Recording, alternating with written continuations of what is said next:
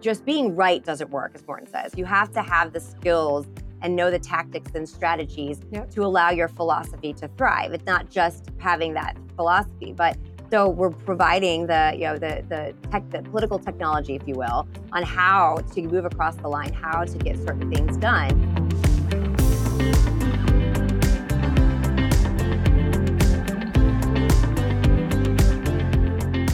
Hello, Joyful Warriors. This is Tiffany Justice with Moms for Liberty, and welcome to the Joyful Warrior podcast. I love to bring on fellow Joyful Warriors, other women and men around the country that are fighting like heck in their communities, fighting for the survival of America and working to help kids. And today is no exception. On today's podcast, we are joined by Bridget Ziegler. Bridget is the Vice President of School Board Leaders Program at the Leadership Institute. She's also a personal friend of mine, of Tina's, was one of the founding members of Moms for Liberty until she was still serving on office, which made it a little difficult to be a leader within Moms for Liberty at the time. I'm sure all of you will talk a little bit about that today. But Bridget, welcome to Moms for Liberty's podcast, the Joyful Warrior podcast, something that you helped to inspire. Thank you. I am so excited to be here. I was thinking about we do it at different interviews, and this morning I'm like, I'm really excited about today. So thanks for having me. Of course. So your journey to school board was a little different than mine and Tina's. We ran for office, but that was in 2016. You actually joined school board in Sarasota quite a bit earlier than us. So why don't you tell us a little bit about what your journey was like onto the school board? Yeah, so I actually, I'm a mom of three. I have three daughters. My oldest just turned 10, Reagan, and in 2014, she was 8 months old. My husband is involved in politics. I worked in the commercial insurance and risk consulting space and did lots of volunteer work through child advocacy issues all through high school and throughout. So something I'm very passionate about. However, never, ever conceived that I would ever run for office, but I'll never forget my husband walked in the door. I was on the floor. I visibly remember. I was on the floor with Reagan playing with her, and he said, "You should run for school board. We have a 5-member board. There was a unexpected vacancy." And I was like, "You're bananas." And he said, "No." And he said, government takes a long time to work, which is an understatement of the the century. Education's key as we raise a family, and all of those things are true. I kind of, there was something in my belly as soon as after the initial shock that I was like, thought about it, right? I didn't completely dismiss it. My parents live in Sarasota, Florida, and they're very dear mentors of mine. I remember reaching out to my dad specifically saying, "You're going to open yourself up to a lot of scrutiny." And I'm like, nah, it'll be fine.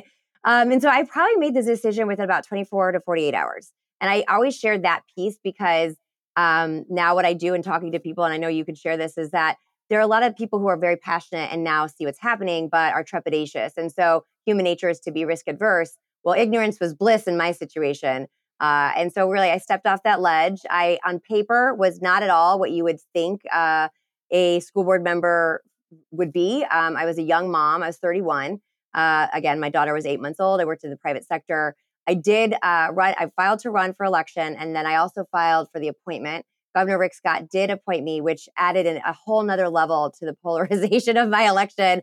And also because I said I was first school choice. I just fundamentally believed that if you looked at our board, we had, it was majority, all of them were either grandparents or just of an older generation. Which grandparents serve in a very important role, but a diverse board with different perspectives is important. And there was just really no one there that was as a young parent. And my goal from day one and still today is to ensure parents have a seat at the table. I know that's something we talk about all the time. And that's what I ran on. But, in public education, saying your first school choice and parental empowerment, unions said game on. And so I learned a tremendous amount in that election in 2014. I learned a lot about myself. I learned about other people. You face a lot of insecurities, but every person I talk to, I say, you will surprise yourself. And I would say I surprised myself. And all the reasons I thought that I couldn't do it, I was very capable of overcoming them, because when you have that passion in your belly and it's really fighting for your children and their generation, the sky's the limit. So it's been an amazing journey. So remind us what year that was. 2014. And I am still on the board. Okay. And I'm still on the board today. I am the chairman of our school board. This is my third and final term. Yes, there are term limits in Florida, although I would be grandfathered in, but I am self-imposed. I'm done. I really didn't expect to go for the third term at all, except the tide was changing so significantly, and we did really have an opportunity to flip the board. We did flip the board. We have now a 4-1 after years of a 3-2 liberal majority in a conservative county. So Wonderful. And so, what has it been like to be on school board? You join at 31 years of age, right? 32, you've got a young baby at home. You've since had 2 kids, right? And you serve in your local community. I agree with you. I have said before, Tina and I both say we loved being on school board. It was not without its challenges, it was really hard. But we learned so much about our community. We learned so much about ourselves. It's a very challenging position. So what was one of the biggest surprises, and then what strengths did you have that you were like, wow, I'm bringing this from the private sector. This is my own personal strength, but I see it as something that really helps this board to move forward. yeah, so a couple of things I will say still to this day, we certainly talk a lot about the opportunities and challenges that school districts face, public education in particular. But the people inside that work for our schools are so many of them are just so amazing and so committed. And every time you visit a school, particularly elementary, and my kids are still in elementary, it's hard that your cheeks hurt. Like it's really there's a lot of really amazing magical things happening a lot of the time. And I always really enjoyed talking to our teachers because the vast majority of them are very truly dedicated to their goal and what it's a calling, right? They don't go in it for the money. So I've always enjoyed that. As a board member, though, in my world of private, corporate risk, commercial risk insurance and consulting, you worked with a lot of boards, and I was surprised about the decorum or the behavior of my colleagues when I first got on the board. It was very much like you do not. I mean, not this is not to be a victim. Actually, I'm glad they were because it elevated my ability to rise to the occasion. But there was a lot of like mean girls going on. Like you have no right to be here. They were very sophomoric behavior, and it was frustrating because we have really important things to do. A lot of very important decisions to make that come before any school board. And so much time was wasted on just very childish antics. We would talk about politics in schools, and the word politics doesn't always mean partisan politics. It means just the dynamics of the human politics of it all, and that was very alive and well. And I think the most eye-opening thing to me and was a Florida School Board Association conference that I went to very shortly after the November election in 2014 because I went to a runoff. Um, and it was it made so much more sense because I saw how my board was acting, but it wasn't until I went to that conference that I got to understand why that was the mentality. And it was very much, we only have you only have unanimous votes. Your job is to support the superintendent, support public schools, and really be a cheerleader. And so and while you can do that, your job is really actually accountability for taxpayers, for families, for students. And I didn't hear any of that. And to me, that was that was one of the most important conferences I've ever attended because it truly did completely alter my entire trajectory as a board member. I fought very hard for transparency. If I had $1 for every time, I'd say, why do we do it this way? Well, we've always done it that way. And I'm sure you could share that exact same experience. But little things like way back then, we didn't have any of our board meetings on demand and archived so people only could access them on the cable channel, which nobody was watching unless you were a visitor at a hotel, basically. All right. So I fought to have our meetings live streamed and archived on demand. Even our workshops, they would say, this ends the televised portion of the workshop. They would turn off the TVs. We would get up. We would go to a different building on the third floor, small little conference room. And that is really where all the conversation happened. And I'll never forget, I would tell people, I'm like, that's where you guys have to go. So just to give, I said government takes a long time to work. It took me 3 years, literally, to get the board meetings and workshops to all remain in the chambers and to all be live streamed and archived on demand. So those little nuances were met with incredible resistance, but it's those kind of outside thinking, which isn't that it's not something that is so hard to consider, but it's just that old adage of change is very hard. change is very hard. In particular, it's hard in an institution like a public education institution. 100%. And so let's talk about change and being a disruptor. I have been a disruptor probably for most of my life, asking that question all the time. Like, why? Well, why do we do it this way? Why are we doing it this way? There seems like there's maybe a different way or a better way to do it, or so-and-so said we could try to do it this way. And that sounds like an interesting idea, right? And so you're a disruptor too. I've seen that. Tina is a disruptor. Erica Donalds, who was on the podcast a couple of weeks ago, she's a disruptor as well, and got on the school board saying, she was kind of an unlikely person to be on school board, maybe, but she was a mom. She saw so many people on school board that, didn't have kids in school, didn't really have a good pulse on education. And what I've shared before, you've heard me say, is when you're on school board, you can't just get your information at the grocery store or at at church where you're a complaint department. You have to be in there watching the teacher trainings, working on the budget, working with staff, understanding how your school district is working, understanding how those policies are being, created and made into procedure, and then seeing if that procedure is really living up to what the policy is that you intended to have. I want to take a step back for a second, though, Bridget, and talk about your husband, Christian, who is the chair of the Republican Party in Florida. When I met him, he was not the chair of the Republican Party of Florida, but he was involved in Republican politics. Something that you and I have talked about a lot, and Tina and Erica and Marie, we've discussed these women who are now leading in this area of parental rights and school board reform. When I ran, I had the Republicans against me in my county. I went to the REC. I tried to get involved. I had been NPA, Bridget. I didn't have any party affiliation for most of my life. And in 2016, I had registered as a Republican. I wanted to be able to vote in that primary. I was running for office at the time. In Florida, folks, if you're listening, you have to be registered in the party in order to be able to vote in the primary. So that's important to know. So I registered as a Republican, but did not receive a warm reception from the Republican Executive Committee. The Democrats didn't like me either because I wouldn't. I was actually not willing to go to their forums unless they invited the chosen Republican candidate. I said I wanted to have an honest conversation. There wasn't anyone else running for the seat in my county, and yet I still won with 60% of the vote in my countywide election. Right, so it just showed me that the Republican Party sometimes is not reflective of the people and the values that the people hold in the community. And I just want to talk about that for a second, because I think with Moms for Liberty in general, and I mean, Christian and I have discussed this, in the RSC, it's always felt like there was like you had to ask for permission. Like there was some track, like Susie was going to run, and then Susie's husband was going to run, and then Susie's brother's cousin's father was going to run. That's right. Like, get in line, Tiffany, because it's not your time yet, right? And I think we've all kind of bucked that. So can we just talk for a second? Because this idea that somehow Moms for Liberty is GOP or a Republican puppet, it's so far from the truth. You meet our moms all over the country. Most of them have been really politically homeless for most of their lives, not involved in politics at all. So let's just chat a little bit about what it means to be a disruptor right now in America when it comes to politics.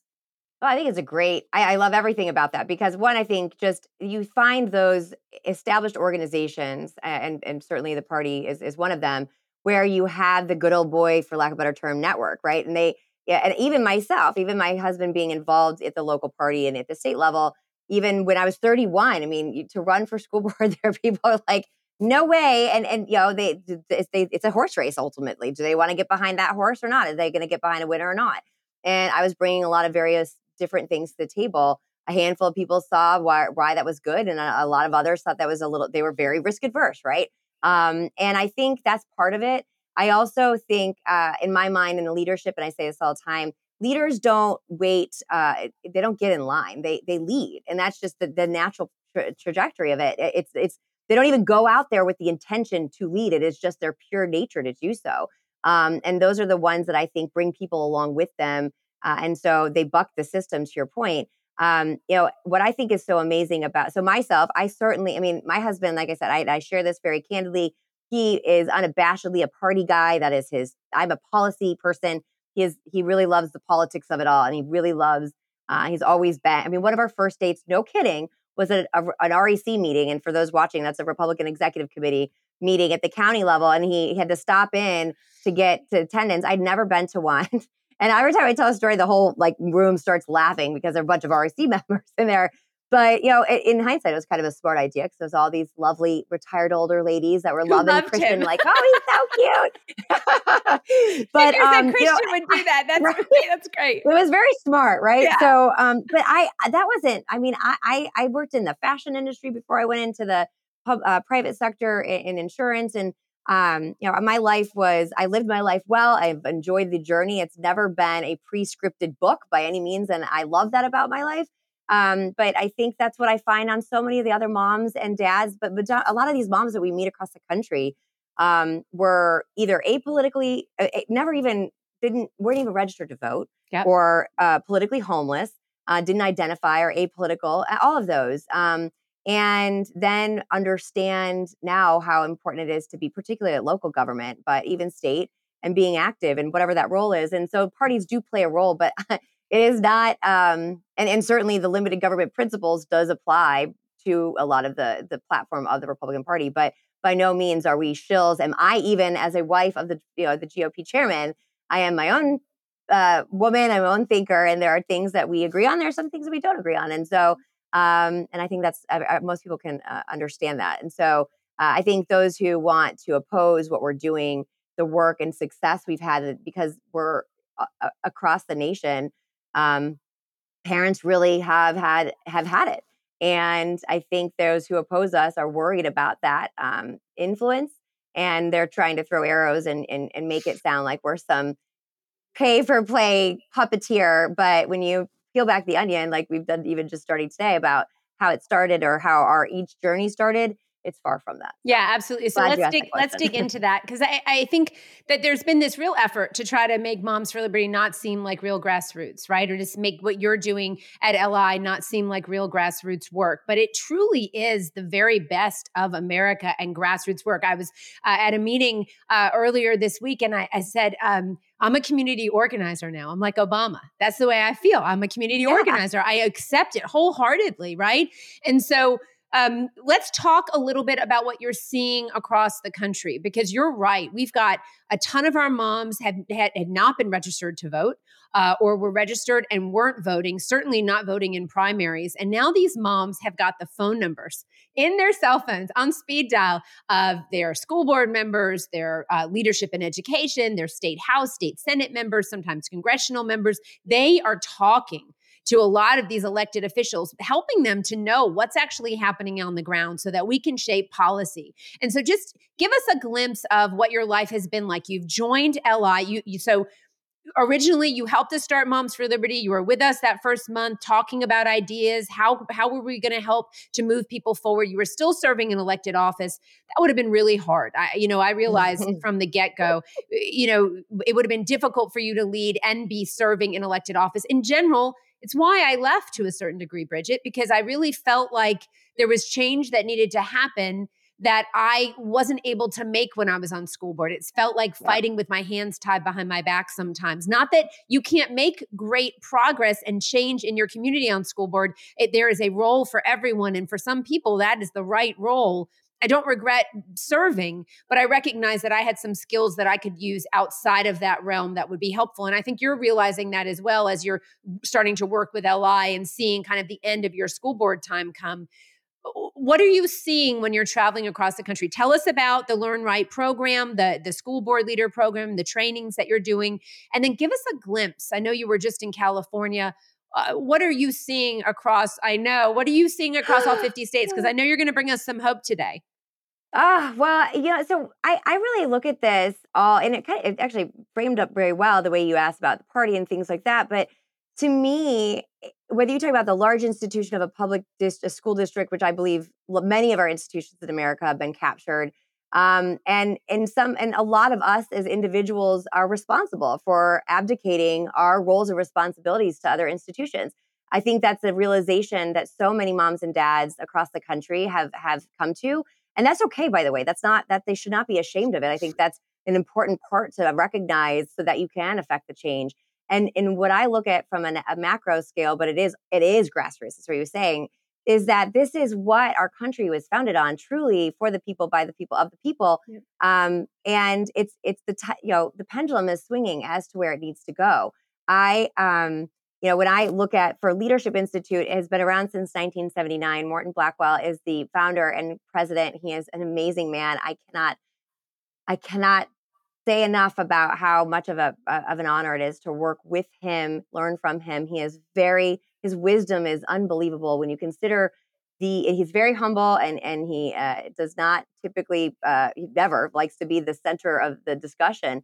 But when you consider the far-reaching impacts he's had on our country in the most profound, positive way for decades, it's really exciting to work with him. So Leadership Institute, again, trains conservatives, the next generation of the conservative leaders. And that's at every level of the public policy process, whether we're talking about media and then a pipeline of journalists coming in, which God knows we need that. But also activists, candidates, and elected officials at every level. And so for the school board leaders program, we are, and I say it it's a stool, a three-legged stool, and it'll fall if you don't have all three. And it's really focused on activism, campaigning, and governing. And so all three together are a constant cycle. And we are focused on education policy, predominantly certainly at the school board level. The state level plays a very significant role. So we do a lot of discussion about that, just overall, that public policy process and advocating and activism. I always joke around that activists it's an engaged citizen that's active in their governing process of their community. It doesn't mean you're Antifa. People are like, I'm not an activist. I'm like, an engaged citizen is. But to me, to see how many people who have never been active before didn't know who their elected officials were. So many people will say, I knew my principal, I knew my teacher. I didn't know what a school board was or who my school board members were. And if I had not been on the school board as a working mom, I could understand that. So, COVID silver lining, we all know that it really did awaken people up to how important local government is when we're talking about school boards, or we're talking about county or city governments, when we're talking about shutdowns. And you could see county to county the different approach. It really is something. And so it was a blessing that did happen. As challenging as it was. I mean, I've tried to find the positive inspiration We moments that make we can lemonade, from. at Yeah, it Moms for takes a Liberty, good we're needs a always bad. making lemonade.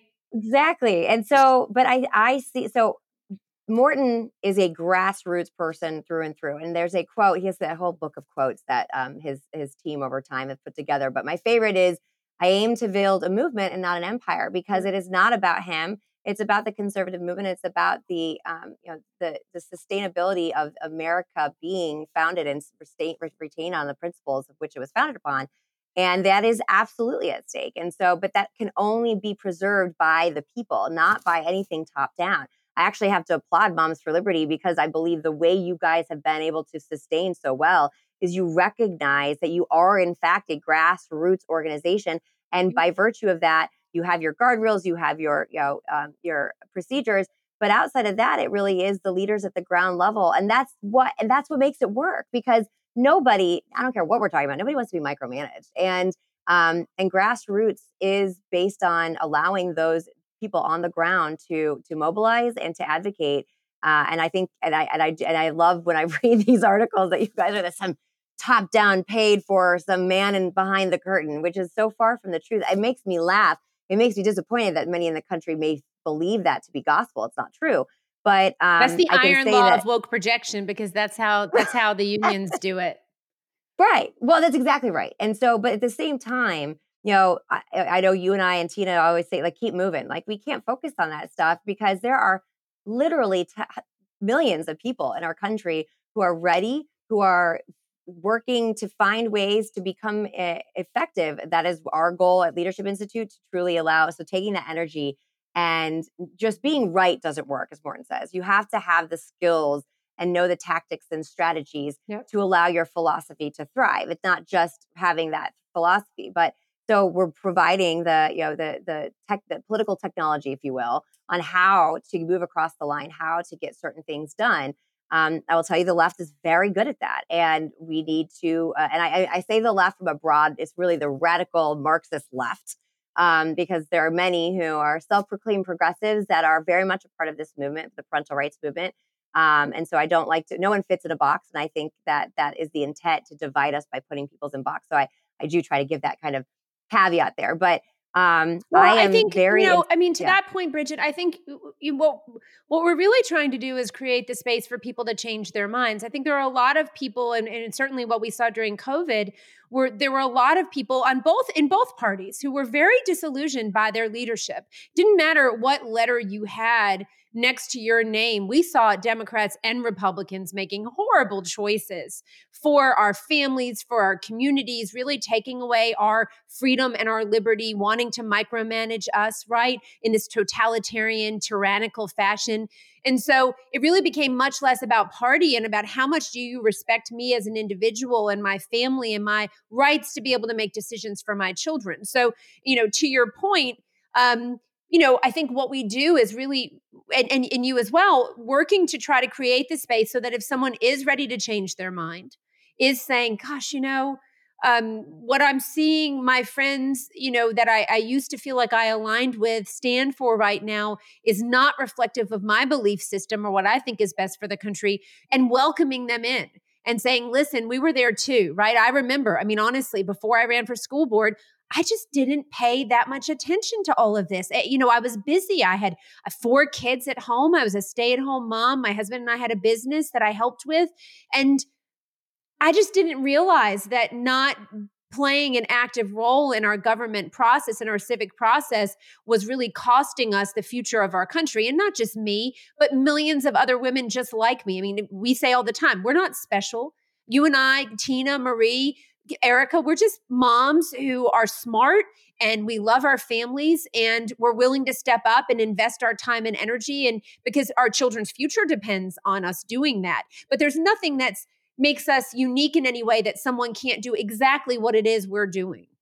That's exactly right. Well, and I think I think what we see now, and I know I felt it. I think that all of us, when we first got involved, and it's certainly when you started to see things devolve during COVID, is you're involved now. And now once you have a glimpse of what's at stake and what's actually in fact happening, you can't walk away. And we see moms and dads across the country doing that. And again, that's why what Moms for Liberty is doing and creating the framework, and also not having that network of people and that support, so that you don't have to reinvent the wheel and you can share wins, because man, that is important to share the wins, Yeah. because there's, one step forward, 5 steps back, 10 steps forward, it's a roller coaster, but we're in it for the long haul, and it's building community. It's putting truly Americans without the, whatever subcategory. It's really people fighting for their children and for the preservation of our country. And I don't take that lightly. I know you say that all the time. I can't, that is in fact the stakes. And it's a mighty quest, but it's important. People literally sacrifice their lives before us for our freedoms. And this is our time now. But it is truly being done at the ground up. It wouldn't work if it was any other way. I love that you said community organizer, and you also mentioned California Leadership Institute has Nathan Patel is one of our community organizers. It's a newer position, if you will, that our programs team added. He is amazing, and in what I think is so important is he's working with all different organizations, parent groups, what have you, across the country. He's based in California. And it is again, perfect tee up to what you'd said. It's not this establishment party organization. These are parents who tend to be, who are leaning now to very much that they do believe in the individual liberties. They want their government out of their business, and they do believe in limited government. And so they're mobilizing, but that working together. And what is so beautiful, we're seeing organizations, particularly the religious denominations of all denominations, link arms and fight together for the protection of their children. We see school districts, unfortunately, overstepping and promoting things that are outright and complete and direct conflict with many people's religious beliefs. And so to me, it really pokes a hole in a lot of the narrative that we hear the mainstream media or whoever who oppose the parental rights movement, for lack of a better term. It pokes a hole in this white supremacist, right wing, whatever the heck. My favorite story is there was a gentleman that came to one of our activism trainings in Montgomery County, Maryland. And he is of Muslim descent. He's done a tremendous job organizing a number of different faith-based organizations. He actually was a part of the litigation that went against the Montgomery County School District. And one of the parents, who is also Muslim from Morocco, very dark skinned, said to me, he said, Bridget, when I moved to the United States, I expected to be called many things, but white supremacist Was was not one not of one them. of Yeah. them. And it's one of my favorite stories. But I think it's amazing to showcase, listen, we've seen, you and I and many who have jumped in this realm of the name calling, racist, bigot, homophobe, whatever the heck. And at first, it really is, it's an effective strategy. I know we are so used to it, doesn't mean anything, but it still does keep people at bay.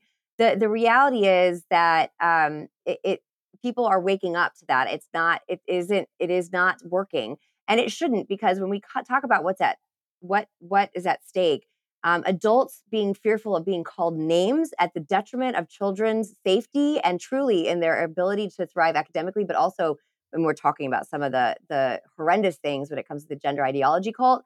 I'm glad more people are realizing that this This is what I sophomore do. name calling. This Yeah, is what right, I do. exactly. You can just, It's all not right. sticks and I mean, stones, sticks and stones. yeah, Yeah. 100%. So you're out in California recently. We were just chatting. We've got Gavin Newsom, communist California. We've got horrible bills being passed left and right, taking away parental rights, not only for families in California, but stripping parents of parental rights all over the country. Because if your child goes to California and wants to go into this gender transition cult, as you said, there are like glitter families that will take them in, and your parental rights really cease to exist when your child is in California. It's shocking. You and I know a mom whose daughter took her own life after being removed from her home because the mom was not willing to affirm the daughter's want to change her gender, and that story is just heartbreaking. Abigail Rodriguez and her daughter Yaley, and so Martinez, excuse me, Abigail Martinez and her daughter Yaley, and just to listen to that mom talk about the pain that she felt and the fact that when the child was in the custody of protective services in California, she was told she wasn't allowed to speak about religion with her daughter. She wasn't allowed to have honest conversations that were unsupervised with her daughter. Craziness. And so you go out to California, I think you're seeing what we're seeing on the ground, which is the people of California have had enough of Gavin Newsom and this woke policies, haven't they? Absolutely. So I cannot, I mean, reading and during the legislative session, it was appalling. I mean, I really, truly still to this day cannot believe any lawmaker, I don't care what aisle you're on, would approve some of the legislation that went through, whether Newsom vetoed it or not, which really comes down to whatever his presidential interests are. But the fact that this is the sentiment in California should be something, and myself included, something that everyone's paying attention to. And that is why we, since I actually came on board and started the school board leaders program at LI, I've had a number of people reach out to me from California. We've done one training earlier in this year, and I promised we'd come back. We had scheduled a whole tour. And I can tell you, from being in Florida, I recognize, my journey, and from the activist standpoint, was I saw so many challenges as a school board member, tried to have them adopted at the local level, was unsuccessful, then partnered with our legislatures and got a lot of great policy from parental rights and school choice, all of those variety of things to really enhance parental rights. Really, at the end of the day, in the state of Florida, but you have to recognize that California is the tip of the spear. I mean, it is the most extreme situation, and it is what comes down the pipe. And so, the way California goes, people can absolutely guarantee that it will trickle down in the rest of the country. That's why it's so important that we are investing time and money there. But what's amazing is the caliber and the grit of the parents and the organization that is taking place in California. I left so incredibly inspired, and I've been at this since 2014. I have never seen this kind of it's just the level of strategy and knowledge and calm. And again, I use lever systems as kind of where when I do training on activism, and they are very strategic. Listen, they realize that it's a long game, and I think there's a lot of people in our country could take some great lessons away from them. But I also will tell you, they take their role very seriously for the reasons I just stated. They recognize that the way Yep. California goes, so does the rest of the country. And so they are really holding on to the preservation of freedom and liberty fighting with everything they've got, and they're doing a tremendous job. They did have some successes. They won't stop. I encourage people to pay attention to a lot of the parent groups out there, or the school board members. There, I will say, in communist California, some of the school boards are passing better parental focused and education focused policies than we see even in Florida and some of the more quote unquote conservative states. So I think that a lot of people can take a page out of their playbook. That's part of the role that we do here, is trying to share those stories. There's a lot of great energy out of there, and I believe that once, as they continue to poke holes in the tyrannical government that is led under Governor Newsom, that will send a ripple effect to a number of other places in this country that will allow the tide to turn. So I'm very optimistic, and it was really inspiring. So I'm Yeah, looking forward to continuing to work with them. there is no doubt Gavin Newsom would like to be president of the United States of America. That should send a chill down the spine of every American. And the truth is, as my friend Kelly likes to say, that what happens in California doesn't stay in California. It is not Vegas. And it's like and she also adds, it's like a bad STD, just spreads everywhere. It And spreads. it's the truth. But you're right. So I think what we see in California with a lot of these school districts stepping up and passing parental rights policy is so important. And if you go to momsforliberty.org, on our website under resources, we have a parent pledge that candidates and elected officials can take, pledging that they're going to respect and uphold your parental rights, your fundamental parental rights. They recognize they don't give those to you, but they certainly don't have the right to take those away. But also there's a resolution that you can pass at your local school board level. And that's a parental rights resolution that is based on the Parents' Bill of Rights that was passed in Florida.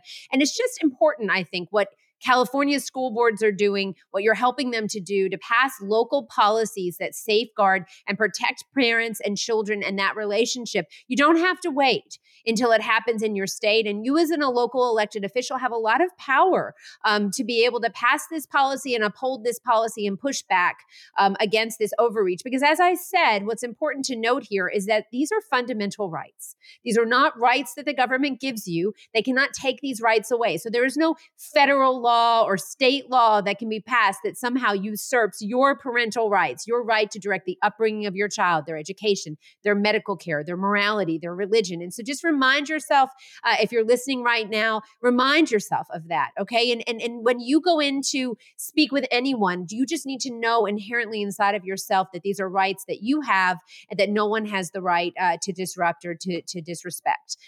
Bridget, I want people, before we end, to get a little bit of a dive into what they can expect. If they're hearing that Leadership Institute, the Learn Right program, School Board Leaders program is coming to their community, and they're thinking about running for office, or they're wanting to get involved in some way in this movement to reclaim our country, or they're currently serving in office but want some tips and tricks and tools, what does it look like to engage with Leadership Institute and come out for trainings? What are you teaching people to do? So we do focus on the activism, like I said, activism, campaigning, and governing. And it varies wherever we are. And the part that I do love is we do try to customize it based on the audience and the need. So we also do look at the cycle of the election and where you're at. Because what I oftentimes find is the activism overlays everything. It doesn't matter where you are in the election cycle. It doesn't matter if you're in the majority or the minority. We need people within the community to remain and stay engaged, but we want to help them so they don't burn out. I am a working mom. You're a working mother. Many of the people who are involved in this are working parents. And it's really important. So a lot of the stuff that we share is how to be effective and strategic so you don't burn yourself out and you focus your energy towards elements where you're going to see those successes. We also prepare people to be in there for the long game. But so we'll customize it around that. You can go to leadershipinstitute.org/school board and request a training in your community. We have a great growing team that is spreading out all across the country and bringing trainings to your community. We also offer them online on demand. That is a growing library. Actually, we'll be doing filming here right after this filming today. And then we also do webinars, which is a great opportunity to really fill in some areas. We do Robert's Rules of Order, which is probably our most well-attended for school board members. But you even if you're not a school board member and you sit on any other governing committee, you're welcome to attend. It's a very valuable tool that even if you don't need to be a parliamentarian, but having the knowledge of just a handful of things can be the difference of you running the room, even if you're in the minority. I speak with Yeah, experience here. I If think you that's want so to, important. I mean, let's just quickly the Robert's Rules of yeah, Order. One of the things that is that you will learn in going through this training is the fact that if you are on the downside of a vote, you lose effectively, right? You can't bring that vote back. But if you are on the upside of the vote, you can bring that vote back. So there may be times perhaps someone isn't on your school board that day, didn't attend the meeting. Maybe you know that your a vote's going a certain way, and this is hard stuff. This is sometimes hard things to explain to your community. But if you want to be able to take a second bite at that apple, if there's something that's passing that you know you're going to be able to bring back with new information to perhaps persuade people to change their minds on your board, or you're going to rally the community, right, to help to change the minds, build consensus on your board, you may have to vote in a certain way. And knowing Robert's rules and having the tools in your toolbox to be an effective and strategic school board member can make the difference as to whether oh or yeah, not you can make change happen. And so, Bridget, remind us it's leadershipinstitute.org/school boards. Is that correct? And yes, people can go yep. there and then what are they going to do when they go to that website? So when you go there, you can see all of our upcoming trainings across the country or the live webinars, or you can register for our newsletter, but also you can request a training in your neighborhood. Great. And our team will get to you and let you know as we kind of coordinate with multiple organizations. We actually have we're very fortunate to have amazing donors that support our efforts. And so we're happy to partner with different organizations and help underwrite portions of it so that we can ultimately, our goal is truly to train the next generation of conservative leaders and get to as many people to empower them. And the piece that I think is so important, as a new school board member, a lot of times you don't know what you don't know, and it's a David and Goliath situation. Yeah. The part that I'm so excited about, that we were able to open up a new headquarters here in Sarasota, Florida. It's 6,000 square feet, of which the entire downstairs is devoted to training. And we have already on the calendar each month, one or two each month that are dedicated for new school board members. Even if you're in your first or second year, doesn't mean it's only fully for newly elected. But it's really, it's a 3-day boot camp that will help really arm you up with the information you need so that you can be the public servant you campaign to be. You'll find that there's a lot of weaponization, unfortunately, of the rules of the road when you're going inside of an institution, especially if you're there to be a change maker. And we're here to equip you with the knowledge so that you can be effective. And that's the part that I know I felt like I was missing when I first got elected. We had one of our first trainings already. It was amazingly well received, and we will be doing at least 2 of those a month, and it fits about 40 people. So sign up if you know anyone. We also are able to offer some scholarships. So again, we want to make the barrier low for everyone. Again, going to that grassroots component. This is not for the elite and wealthy. This is for members of any American to truly serve their community. And we are there to help equip them with the tools that they need to be effective. Awesome. Bridget Ziegler, thank you so much for joining us today on the Joyful Warrior podcast. Okay, members, friends listening, leadershipinstitute.org/school boards. You can go there, see when the trainings are, the boot camps that are going to be happening in Sarasota, request a training in your own community. Moms for Liberty is traveling around the United States of America, holding town halls, doing trainings as well. We link up with Bridget often, and I will say this in closing. We gave Morton Blackwell, the founder of the Leadership Institute, the Liberty Sword at our Moms for Liberty conference, our summit this past summer in Philadelphia. And it was a true honor. I remember meeting Morton in a meeting. We were in a meeting and he was talking about Leadership Institute and was so generous with his time and with the resources that he has helped to create and support at Leadership Institute. We've been incredibly thankful for him, and we've learned so much from the organization. Head to momsforliberty.org if you want to join a chapter or start a chapter. There are also resources there that you can find. If you go to momsforliberty.org, you can go to the resources page under candidates, and we have a campaign toolkit that could help you run for office. And it kind of just gives you the rules of the road and some ideas about how many doors am I going to need to knock? How much money am I going to need to raise? What you need to understand is this: the time to stand in America is now. And there are amazing people like Bridget and so many people that we bring on this podcast that are helping to give you the tools in your toolkit that you need to be effective. But the time to stand is now. Our kids need you. Our country needs you to stand and fight for liberty. So Bridget, again, thank you for joining me today. Very much appreciate your time. And we look forward to continuing to work with Leadership Institute in the years ahead. Thank you. Thank you for everything you do and your amazing courage. It's a privilege to work arm in arm with you. Thank you. Onward. Awesome.